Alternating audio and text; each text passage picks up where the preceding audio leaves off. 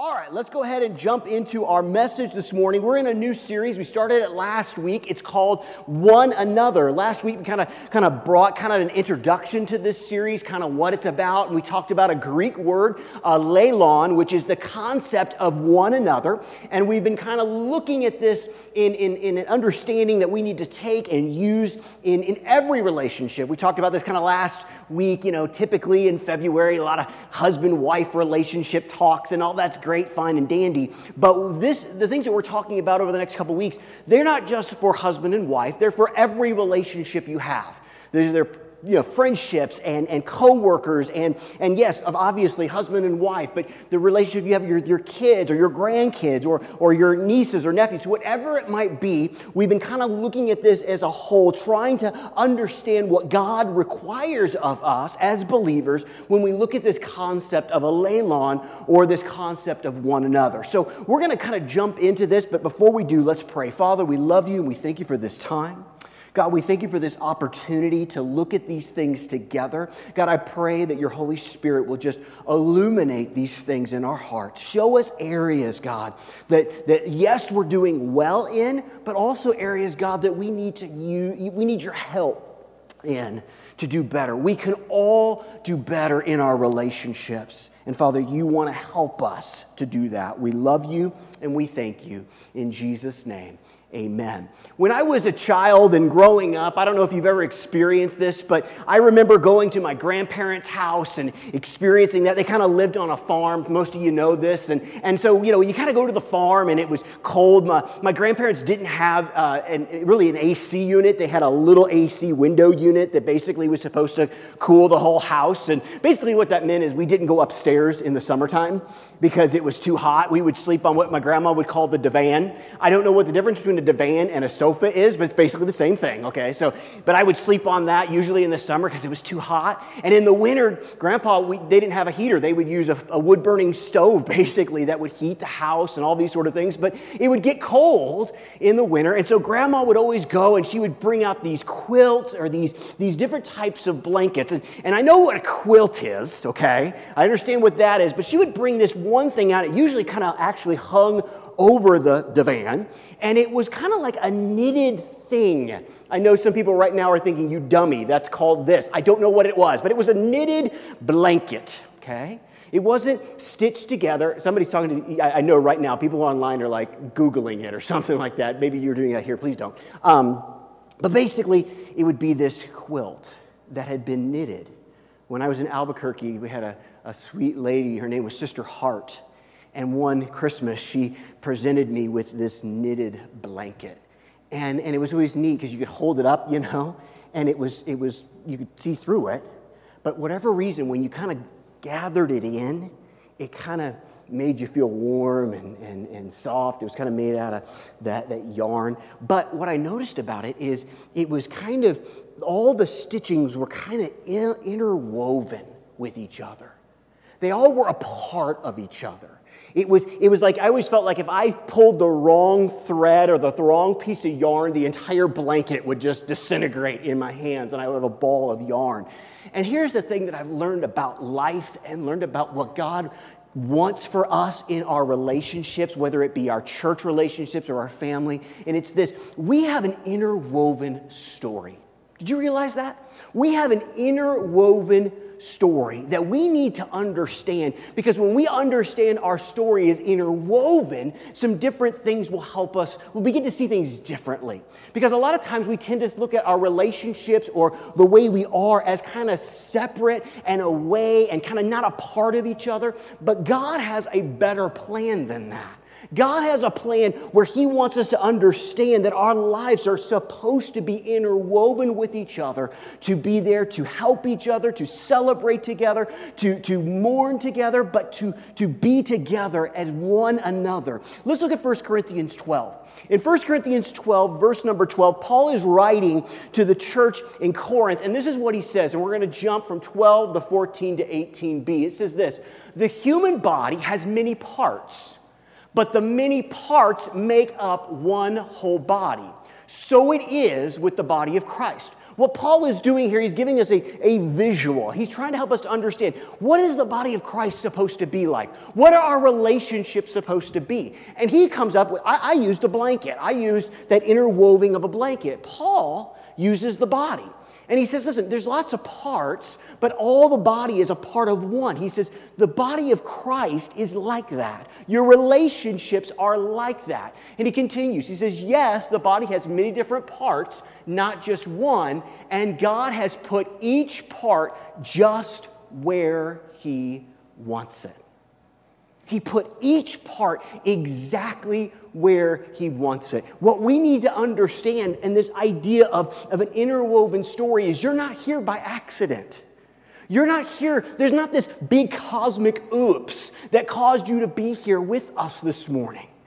God has a plan. He's putting every piece where he wants it to be. Listen, I don't know about you, but I know at times in my life when I get into trouble, it's when I try to put my pieces where I want them to be instead of allowing God to say, listen, I want this part here. I want this part here. I want this part here. But as we understand that as our lives and our relationships are interwoven, is in the body, we also need to understand this. Your story is joined to my story. Whether you like it or not, your story and my story are joined together. Let me give you this crazy, weird example of this. I was a youth pastor for 15 years. One of the things that I got to do, when you get to be a youth pastor for that long, there's a couple things that take place that are a little different than if you're just a youth pastor for 3 years. And there's nothing wrong with being a youth pastor for 3 years, okay? But one of the cool things about being a youth pastor that long in one place is there were kids that basically I remember like way before they ever got into youth, and they're like kids, like toddlers running around the church. And they got to be in kids' church, and then they got to be a little bit older, and then they moved into youth. And I was their youth pastor their entire time throughout their teenage years and things like that. And one of the coolest things that I have gotten to do in my ministry is then go back and perform the weddings of some of these kids. Now, that makes me feel extremely old, but I've also learned something about that. Our stories are extremely intertwined. And when we are in a family together, God desires that. Listen, my story affects your story. Your story affects my story. The problem is we try to get to this place where we believe some lies of the enemy that say your story and my story aren't really a part of the same story. It's almost like your movie is over here and I'm over here watching the movie, and my story is over here and you're over here watching my movie. That's not how it's supposed to be, and that's not what God is saying. You are in my movie, whether you like it or not. I'm in your movie, whether you like it or not. And that's not a bad thing. That should be celebrated and understood, because unfortunately, we try to live our lives separate from each other. We say, this is my world and my place and my section, and you're over there. Do you realize that's not biblical? Do you realize that the Bible condemns that type of behavior? I mean, let's just say what it is. God commands us to be a part of each other's lives. He commands us to not neglect coming together. Listen, when you come together with people, you are there a part of their family. You are not a part of their family. You're a part of their story in that moment because you're a part of that. But listen, we need to understand this. We need to get what God is trying to get us to understand. You see, your spiritual growth, your spiritual life is a community project. That is how God intended for it to be. It's a community project. I am there to sharpen against you. You're there to sharpen me. We're there to join together in happy moments and celebrate. We're there to comfort each other in moments of tragedy. We are to be a part of each other's lives. Not only does God desire to be in our lives and help us to grow, but He wants to use each other to help that take place as well. And we've got to learn that better. We need to, some of us, listen, if we can just be honest, some of us don't do one another very well. Some of us do one another really well, but we can all do one another better. Look what Paul says in Titus 3. This is interesting because we begin to see Paul kind of lead us down a path that really we're going to be kind of more focusing in on this morning, because I think it's important that we start here. Look at Titus 3:3. This is what Paul says to him. He says, at one time we. Now I want to stop there because when we have Paul saying we, he's not speaking just about others. He's literally speaking of himself. Okay? Now we can all agree that Paul was pretty amazing in his walk with Jesus, but yet even Paul dealt with these things. Listen to what he says. At one time, we too were foolish, disobedient, deceived, and enslaved. That word enslaved there, in other translations, it uses the word trapped, but that's kind of giving you the idea of what he's trying to communicate. By all kinds of passions and pleasures. We lived in malice and envy, being hated and hating one another. If you look kind of at our world today and you kind of look at it honestly, isn't that very clear to kind of where our world is right now? Just so much hate, so much deceitfulness, so much just envy and malice and all these things. Paul is saying, listen, you and I, we were those things. We responded to each other in those things. But now that we have become believers, now that we have become a part of the body, things should be different. So Paul continues to kind of expound on this in Colossians 3. And this is really where we're going to be looking at this morning and really kind of diving in together. In Colossians 3, 12 through 13, this is what it says. So put on then, because we used to be, but now we're different, put on then as God's chosen ones, holy and beloved, compassionate hearts, kindness, humility, meekness, and patience, bearing with one another. Once again, that alelon, bearing with one another. And if one has a complaint against another, forgiving each other, just as the Lord has forgiven you, so you must also forgive. This morning, in understanding our interwoven story, we're going to be looking at two specific one another's that I believe God has laid on my heart to help us to unpack, to understand. And the first one we see in Colossians 3, 12 through 13 is the idea of bearing with one another. Bearing with one another. Now, this is a word we don't always use or understand, so we're going to kind of define it. We're going to kind of look at what that is. To bear basically is the concept of endurance. It means to endure. The definition's on the screen and in your notes. It says to endure something unpleasant or difficult, whether on one's own behalf or on behalf of someone else. So what Paul is saying here is we need to be willing to endure with one another. We need to have some endurance with one another. And listen, this is simple and easy when things are going well. But it's not always so easy to bear with one another when things aren't going as well as you would like. I remember we were living in Albuquerque at the time, but we came up to Breckenridge, Colorado, for a little kind of family trip. And my mom and dad came, and my sisters came, and their families came. And remember, they're from Missouri, okay? So sea level kind of place, okay? And so we were going to go to Breckenridge, Colorado, and just have a little trip, a little vacation together. And we're all excited about this. And so we're going to we all stayed in all the same house and had a good time. But we were like, hey, let's go for a hike. Let's go for a hike. Oh, that's a great idea. So this was, I was trying to think this week how long ago this was. I think it was 3 or 4 years ago. So Easton, of course, was 4 or right in that age. And my nieces and nephews, they were all younger. And so we were going to go up and basically go on this hike. And so me being me, unfortunately, I said, okay, we're going to go over here and we're going to hike and we're going to have a great time. And so off we go, me and Emily and Easton, my sisters and their husbands and all these, just this caravan start walking up the mountain. And I remember thinking, oh, this is going to be great. We're going to have a great time. And as we hiked, I remember like Emily looking at me and kind of like my sisters going, does that look like rain out in the thunderstorm? Death, oh no, we're fine. I kind of was like, I'm kind of a mountain man. I don't know if you knew that. I kind of know my way around, all those sort of things. I was a Royal Ranger for about 3 weeks before they kicked me out, those sort of things, And so I'm going, no, we're fine. Let's keep going.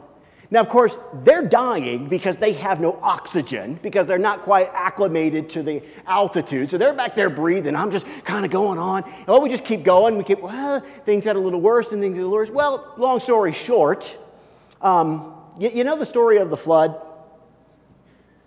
Okay? Yeah. 40 days and 40 nights. Like, it rained that hard on us. And we're turning, we got to go. We got to get off this mountain. And lightning is starting. We are just completely drenched. I got little kids looking at me like, why do you hate us? I had family members that are like, listen, if you don't make it off this mountain, we're not upset about it at all. You know what they were doing at that moment? They were bearing with me. They were bearing. They weren't like happy with me, but they were burying me. They were enduring my, can I just be flat honest with you, stupidity and my pride. But you know what's amazing is they still love me. At least as far as I know. We got down the mountain, everybody was safe. But you know what? That is what this imagery is that God is trying to get us to see. This idea, listen, this is in your notes. To bear with one another means to be patient with each other's weakness. In their weakness. Listen, I'm good at being patient if you're really good at something. But if you're not, I struggle with that.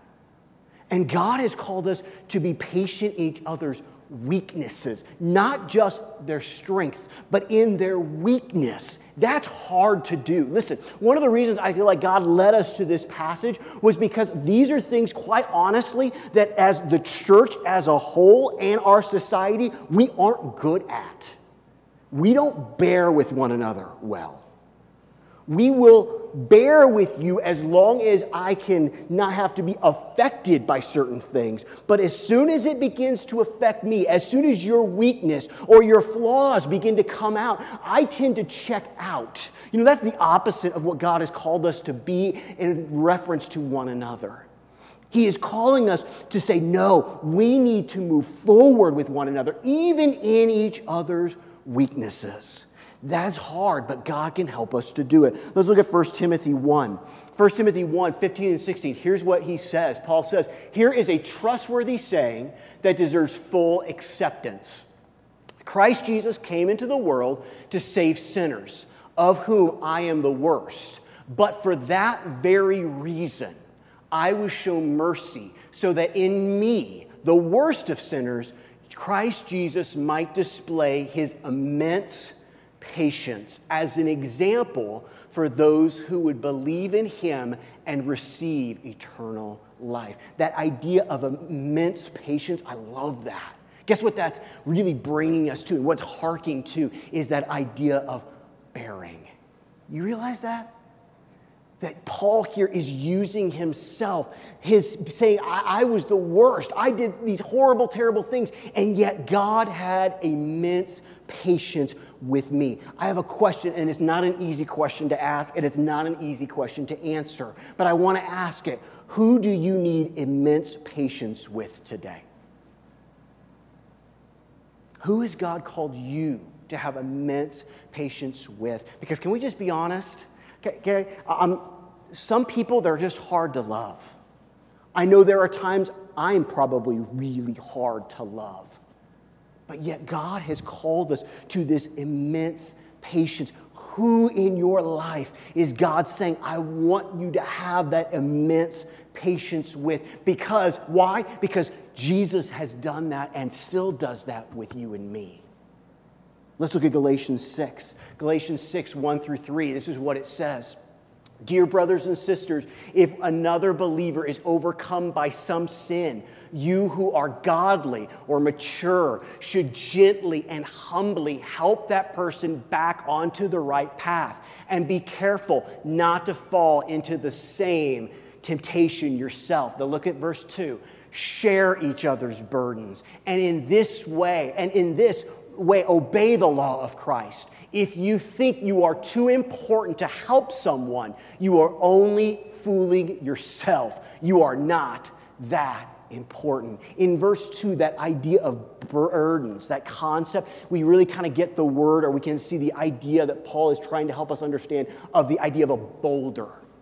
A boulder. Who among us that God has placed in our path are dealing with large burdens and boulders in their life that God says, listen, I know that it's not always easy. I know that it's in their weakness, but you need to bear with them. You need to put your arms around them. You need to grab that boulder and help them carry it because I have asked you to be a part of one another. Listen, you need to understand something about me, and some of you know this. Some of you are going to hear this for the very first time. I have boulders and things in my life I need your help to carry.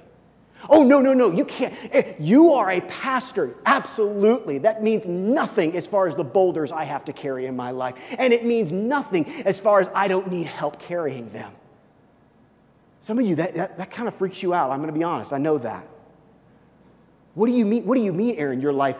What do you mean you have struggles? You're right. I have struggles. There's things I need your help with. Being a part of a family, being a part of one another, being interwoven together is to say that I get to be there to help carry your burdens and you get to be there to help carry mine. And I'm not too good, or I haven't got all my stuff together, where I don't still deal with things that are hurtful, things that are hard, things that I don't understand in my own life. We all need this help. We all need to help each other carry the burdens. We're going to look at Romans 15, 1 through 3. This is in the Message version. This was a paraphrase version that a man named Eugene Peterson put together. And I don't usually use the Message version, but I loved how this was stated. So let's look at this together. Romans 15, 1 through 3. This is what it says. Those of us who are strong and able in the faith need to step in and lend a hand to those who falter and not just do what is most convenient for us. Strength is for service, not status. Each one of us needs to look after the good of the people around us. Again, a leilon, asking ourselves, how can I help? Verse number 3, that's exactly what Jesus did. He didn't make it easy for himself by avoiding people's troubles, but he waded right in and helped out. I love that imagery of this idea of wading in. Listen, I don't know about you, but you can't get into a pool without getting wet. And unfortunately, we want to kind of do this with people and their stuff and their burdens and their hurts. We kind of want to say, like, let's imagine, I know this online, you have to trust me, like down here is the swimming pool. You ever seen this before? A lot of times you go in the pool, there's the steps. And the issues and the problems and the people and the hurt and the stuff is all down in the water. And we kind of want to do this. I'm here for you, man. I got you. Whatever you need. Hey, man, I'm praying. And listen, I'm not saying prayer's not important. But God here, Jesus didn't stand up in heaven and say, man, seriously, I know you got some issues down there. Sin, wages of sin or death. I know that's where you're headed. But hey, I'm here, dude. I got you. Jesus waded in. And he's called us to do the same. You say, but Aaron, I'll get wet. Yeah, you're going to get wet. You're supposed to get wet. Being a part of one another means that you're going to get wet. And here's what I've learned. The people that are here, whether it be me at a time or you at a time, they need people willing to wade down. Put their arms around them. And say, listen, man, I'm going to pray. I'll be praying, but I'm not going to just pray. I'm going to get involved in the water. I'm going to wade in. And bear with your weakness. Bear in those moments where things are hard. Listen, hear me here. If we can do that as a body of believers in a church, that will change lives. Because too many times we acknowledge the issue, we acknowledge the weakness, but we do nothing to make a difference. Bearing with each other means getting in there, wading in. The second thing, or the second thing on the third idea, the third point, is forgiving one another. Paul, in being inspired by the Holy Spirit, but also in his brilliance, let's be honest, combines these two. You see, you cannot bear with one another if you're not willing to forgive one another. And so Paul kind of puts these together. We're going to look at a story that a lot of us know to kind of understand so that we can look at this together. But it starts with a question that we see in Matthew. But this is the question: how many times should I forgive my brother or sister? It's such a good question. It's an interesting question. And we find it in Matthew 18. In Matthew 18, 21 through 22, this is what it says. Then Peter came to Jesus and asked, Lord, how many times shall I forgive my brother or sister who sins against me? Up to 7 times. Now let's stop here for a second. Let's give us a little context, a little understanding of the time and the understanding. Peter, let's be honest at this point, he's trying to kind of get a little bit of brownie points with Jesus. Okay? At the time, the Jewish culture, what they believed was if you forgave someone 3 times, you were being extremely generous. So Peter kind of walks up on his spiritual high horse here. And he's like, so Jesus, how many times should I forgive somebody? 7? Like, go ahead and pat me on the back. See, I'm so good. I'm such a good person, aren't I? And Jesus basically takes that whole concept, and as he does so many times, he flips it on its head, and he says, I tell you, not 7 times, but 77 times. I would love to have seen Peter's face at that moment. You know, he's like, 7 times, Jesus? And Jesus like, 77. He goes, oh, okay. 77? 77 times? I thought 3 was good. And then I thought you would think I was really something because I was willing to do 7. Jesus goes, no, 77. Immediately after that, Jesus tells a story. We're going to look at it together. It's in Matthew 18, 23 through 35. Stay with me. It's a little bit of a long one, but it's important. Therefore, the kingdom of heaven may be compared to a king who wished to settle accounts with his servants. When he began to settle, one was brought to him who owed him 10,000 talents. Okay, we're going to get to that in a minute. Remember, 10,000 talents. And since he could not pay, his master ordered him to be sold with his family and his wife and his children and all that he had, and payments to be made. This was very common at this time in history for this type of thing to happen. So the servant fell on his knees, imploring him, have patience with me. Bear with me, is what he's saying. And I will pay you everything. And out of pity for him, the master of that servant released him and forgave him the debt. Now, let's remember what just happened here. He didn't say, that's fine, we'll do payment plans. He didn't say, we're going to do it this way, or you can pay me half. He basically just said, it's done. It's wiped away. It's gone. Okay? How many of you that have a mortgage would love for the bank to come to you tomorrow and say, it's gone? Yeah? Okay? The master says to his servant, it's gone. Okay? But when the same servant went out, he found one of his fellow servants who owed him 100 denarii. Remember that, okay? 100 denarii. And seizing him, he began to choke him, saying, pay what you owe. So his fellow servant fell down and pleaded with him, have patience with me. Does that sound familiar? Have patience with me, and I will pay you. He refused and went and put him into prison until he should pay the debt. When his fellow servants saw what had taken place, they were greatly distressed, and they went and reported to their master all that had taken place. Then his master summoned him and said to him, you wicked servant, I forgave you all that debt because you pleaded with me.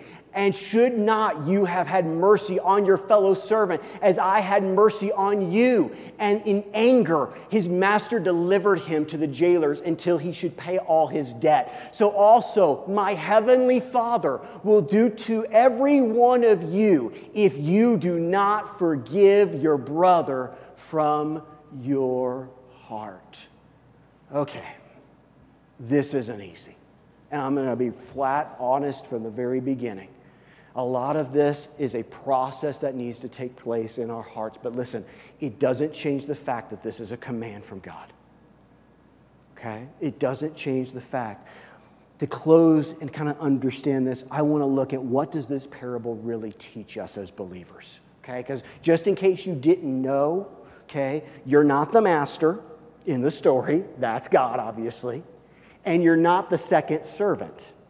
You're the first. And so we need to understand that looking at this. So what does this parable teach us? The first thing, it teaches about our massive debt. Okay, we're going to do something that we don't normally do because I'm not a big fan of this. We're going to do some math, okay? We're going to do some math to help us understand some things. So this is in your notes. Let's look at this together. We're going to start with the first debt that we're looking at. We're looking at this idea of 10,000 talents, okay? So this is going to be up on your screen. It's also in your notes, okay? So we're going to go through this together. 10,000 talents. One talent basically would equal about 20 years of a workman's labor, okay? So one talent equals 20 years of labor. Now let's go through this. What we've done is we're trying to help you understand in modern money and things of that nature, to understand kind of what Jesus is helping us to see here. So if a normal person, let's say they made $15 an hour, they worked roughly 2,000 hours, that equals about $30,000 per year, okay? So 1 year equals $30,000. We're going to times 20 years of labor times 30,000. So one talent is equal to $600,000. But how many talents did he say? He didn't say one. He said there were a couple more. Throw the next one up there. There were 10,000 talents. So basically you take that and you're getting about $6 billion. Okay? Do we understand? Not a little bit of money here. This is what he was forgiven. Now, to have some more context, let's look at 100 denarii. Okay? Let's put that up there. So 1 denarii would equal basically 1 day of labor. Okay? So 1 day is 1 denarii. So again, $15 an hour times 8 hours a day, that's basically $120 a day. And then we're going to take 100 denarii, which is 100 days of labor, times 120, and that equals, on the screen, there it is, $12,000. Now, obviously, $12,000, that's not chump change. And Jesus wasn't trying to make it chump change. But we have a debt of $6 billion to $12,000. That is a massive debt. That is a massive debt. This is what Jesus is trying to get us to understand as far as what has been forgiven, what our massive debt really is. And when we understand that, it obviously goes into our next point, which is our complete inability to pay. Our complete inability. Now, I'm sure there are people in this world that maybe could write a check for $6 billion. I got a feeling nobody in here can. I got a feeling most people would not. We have a huge debt. And we have absolutely no way of paying it. No way. Zero way. And God, in his infinite mercy and love, sends Jesus to pay our debt, to wipe it away. Listen, hear me here. You just be thrilled to death that I'm not God, because I don't think I'd done that. I think I probably would have been like, maybe we'll do a payment plan. You've done some $6 billion. That's a lot of money. We'll do a payment plan. God doesn't. God just says it's gone.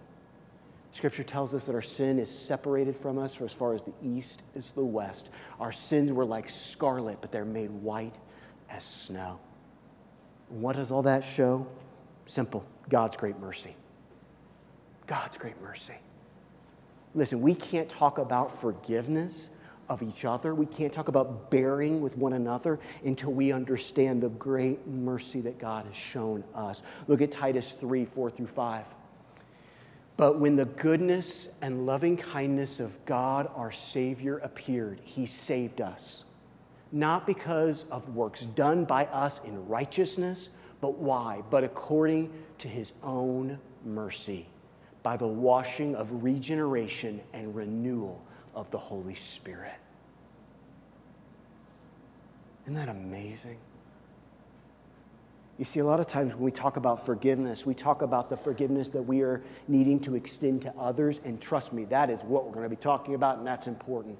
But it starts with understanding how greatly we have been forgiven. A lot of times people struggle with forgiveness because they forget the debt that they owed. And Jesus here in this story is saying, listen, you need to understand something. Your debt is big. Your inability to pay is clear. But God's great mercy has taken care of that. And how? How has that really been done? By God's provision in Christ. God's provision in Christ. Let's continue. Titus 3. Now we're going to look at verse 6 and verse number 7. Whom he poured out on us richly through Jesus Christ our Savior, so that being justified by his grace, we might become heirs according to the hope of eternal life. You see, God's mercy extended. Here's the idea again. God didn't say, listen, I know you need mercy. I know the wages of sin is death. Jesus literally came and waded into the mess. You know what we celebrate at Christmas? We celebrate Jesus leaving the splendors of heaven and coming to the mess on a rescue mission for you and for me. And then the final one. And I put this 5 because we got to understand 1 through 4 to really be able to handle 5. We must forgive others. You say, Aaron, why do I have to forgive? Why is that important? Simple. God has forgiven you. And you can't bear with one another if we're not willing to forgive one another. And you say, but Aaron, listen, you don't know what happened. Listen, I'm not trying to belittle your pain in any way, shape, or form, but you've got to hear what God's word says. God's word says somebody owes you about 12 grand.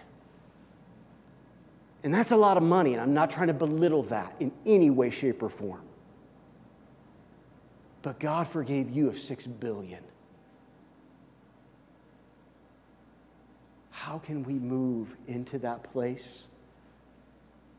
Listen, the best way I have learned to learn how to forgive, and it's a journey, it is. It's not, you're probably not going to just wake up this morning and go, I have forgiven. It's a process, it really is, especially in those deep hurts.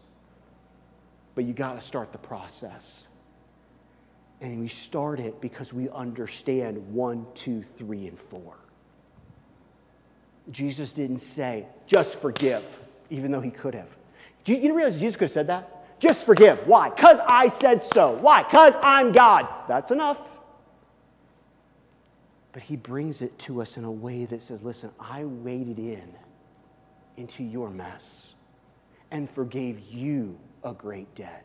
I bared with you in your weakness. And if we're going to follow Jesus, guess what? He's called us to do the same. If the worship team wants to come on up, we're going to close. The great thing about how Jesus works, though, is Jesus says to us, listen, I know you can't do this alone. I know you can't do this by yourself, but I'm going to help you to do that. I love that. I love that Jesus really, here's the perfect thing. Jesus really, obviously, in all these things, he really shows us what one another is really about. I love that in a lot of ways. Think about it. Our life, Jesus, he wants to be interwoven in your life. Isn't that beautiful? That the God of the universe wants to be interwoven with you. Hey, listen, hear me here. Maybe you've been saved for a long time. If that doesn't penetrate your heart a little bit, it probably should. But the God of the universe loves you so much. He wants to be a part of your story. I mean, like, I want to be a part of God's story. I hope you want to be a part of God's story too. But you realize that God wants to be a part of your story? You look at Scripture and over and over and over and over and over and over again. You know what you see? God interjecting himself in our story. Moses is out in the wilderness tending sheep. There's a fiery bush. God injects himself into the story. Peter, James, and John are in the sailboat. They fished all night, haven't caught a fish. This rabbi, this teacher walks up. Just throw the nets on the other side. Jesus injects himself into the story. Paul's on his way. The Bible says, with murderous intent in his heart.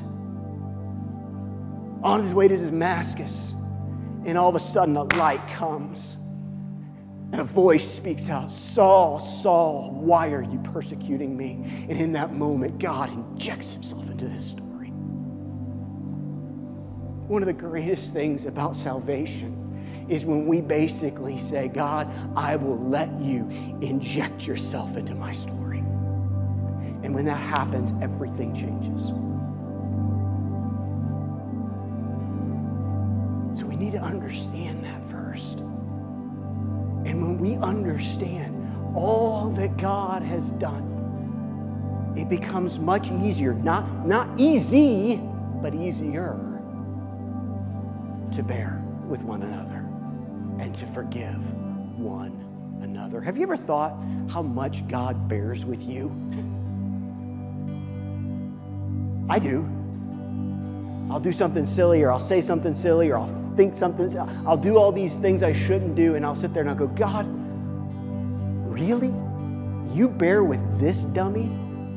And he's like, yeah, I have immense patience with you. So Aaron, you need to have immense patience with each other. It's a hard calling, but it's one that God will help us with. So let's do this. Those that are online, those that are here, let's just take a moment. Let's just quiet ourselves before the Lord. And I want to ask you a couple questions. Number one, a lot of this soul message was really about the body of Christ. And some of you may say, you know, Aaron, I'm not really a part of the body of Christ. I don't really know what that means. Well, that means that basically we've accepted Jesus' love, forgiveness, and grace. Basically, it means we've allowed Jesus to come into our story and make us new. We're not perfect. This idea of regeneration and renewal is a process that we're all in. But we've allowed Jesus to come, and we've made him the Lord and the Savior of our life, and he's molding us and shaping us. And here's the thing, God would love to interject himself into your story. You say, Aaron, my story's too dark. My story's too bad. There is no story that God won't inject himself into if you'll allow it. You say, well, how do I become a part of God's family? It's real simple. God tells us in his word, he says, if you believe in your heart and confess with your mouth that Jesus is Lord, you will be saved. You acknowledge that understanding that Jesus is who he says he is, that you need his forgiveness, and that he will forgive you. And because of that, you have salvation, but also because of that, you make him Lord of your life. If that's you, you can do that right now, whether you're online today or 10 years from now and you're watching this, or maybe you're here. Wherever you're at, it's available to you right now. Today is the day of salvation. So maybe that's you. You just need to say, God, I accept it. I need your grace and your mercy. I have a big debt. Wipe it away. And I know he will. For others of you, we may have trouble with bearing with one another. There's that person, man, and they just really just get on our nerves, you know. And God, we need your help to bear with them. We need that endurance, that immense patience with them. And we can't do it without you. So maybe we need to reach out to God in this moment and say, God, I need help in this area. My relationship in this area isn't good. I'm not a good bearer. And I need to do a better job. I need to be willing to wade in to people's weaknesses. And for some of us, we've been carrying around unforgiveness for a really long time. Maybe we've tried to forgive and it just hasn't stuck. And I want to encourage you.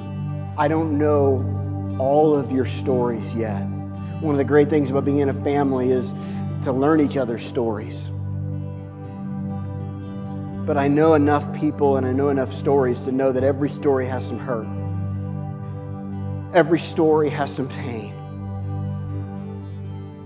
And I want to encourage you right now to follow the command of God and begin the process of forgiveness. You say, Aaron, I don't know how. Listen, it's different for everybody. It really is. But I would say the first step is always the same for everyone. Go to God with it. Bring it to God and say, God, I'm having trouble forgiving this act and this person, and I need your help. And allow that process to begin. Begin to say, I'm going to forgive. I'm going to let it go. I'm not going to allow this bitterness and this unforgiveness to control me anymore. And then every day you go to God, maybe sometimes multiple times a day, and you just begin to pray that prayer again and again and again. And one day you'll wake up and you'll know in your heart you've truly forgiven. And in that moment, you will have some freedom that you've never experienced before. You say, Aaron, my hurt's too deep. No hurt's too deep for God. Bring it to Him. Bring it to Him. And let Him do what only He can do. So maybe you're in the first group, maybe you're in the second, maybe you're in the third, wherever you're at. I just ask you would pray with me as I pray. Let's take it to the Father, knowing He can help. Father, we come to you right now. And Father, for those that need to accept you, Father, I just pray that they would just begin to call out to you. There's not a magic prayer. There's not a certain magic code words to say. It's simply believing in your heart and confessing with your mouth. So, Father, I pray that those individuals, whether here or online, would begin to do that right now in this moment. Father, for those that have our trouble with the bearing aspect of one another, Father, they tend to they don't want to wade in. They don't want to be inconvenienced because of people's weaknesses or their hurts or their burdens or their boulders. Father, I pray that you would change us from the inside out. Help us to understand, Jesus, that's what you did. You waded in and began to minister and to help and to deal with the people that God placed in your path, and you've called us to do the same. God, help us to one another well in this area. And Father, for maybe the others of us that maybe are dealing with unforgiveness, we're dealing with hurt and pain and scars that are still open because of what things have been said or what things have been done. Father, I pray that first and foremost, we would understand the debt you have forgiven us of. We would allow that mercy, grace, and love to overwhelm us in this moment. And then, Father, that we would begin that journey, that process towards forgiveness, knowing that we need your help, knowing that we can come to you in this weak area and you will give us the patience and the hope and the help that we need. Father, we look to you. What's amazing about these things, we can't do it without you. But with you, all things are possible. We thank you for that. Let's all stand. John and the worship team are going to come lead us in a quick closing chorus.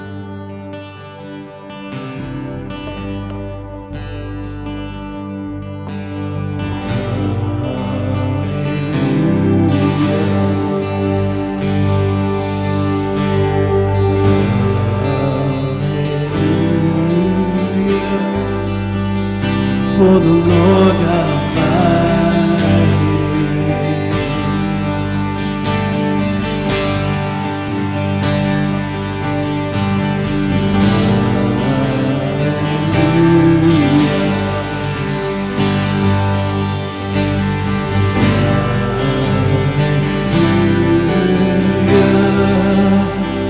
for the Lord God mighty.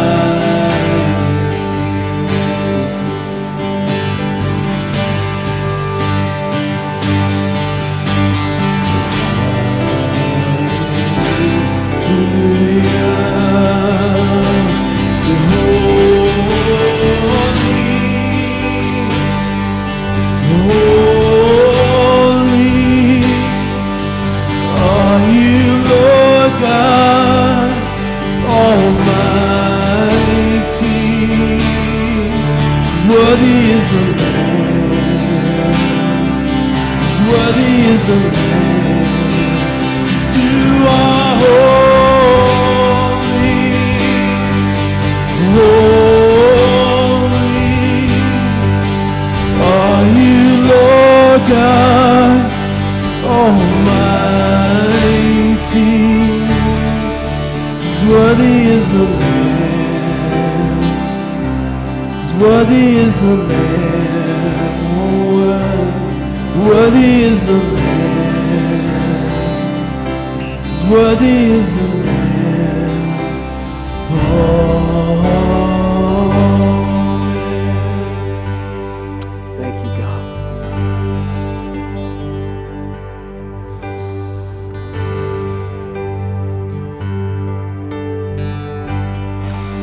Thank you, God. You're so good. You're so good. We love you so much. Thank you, Jesus. God, thank you for this time. Thank you for the help that we know you'll bring. We love you and we thank you. In Jesus' name, amen. Amen. Well, listen, thank you so much for being here this morning. For those that are online, man, we love you. We miss you. Hope that you're doing well. We have prayer on Wednesday, ladies group meeting on Thursday. I hope you can be there. Have a great week. We'll talk to you soon.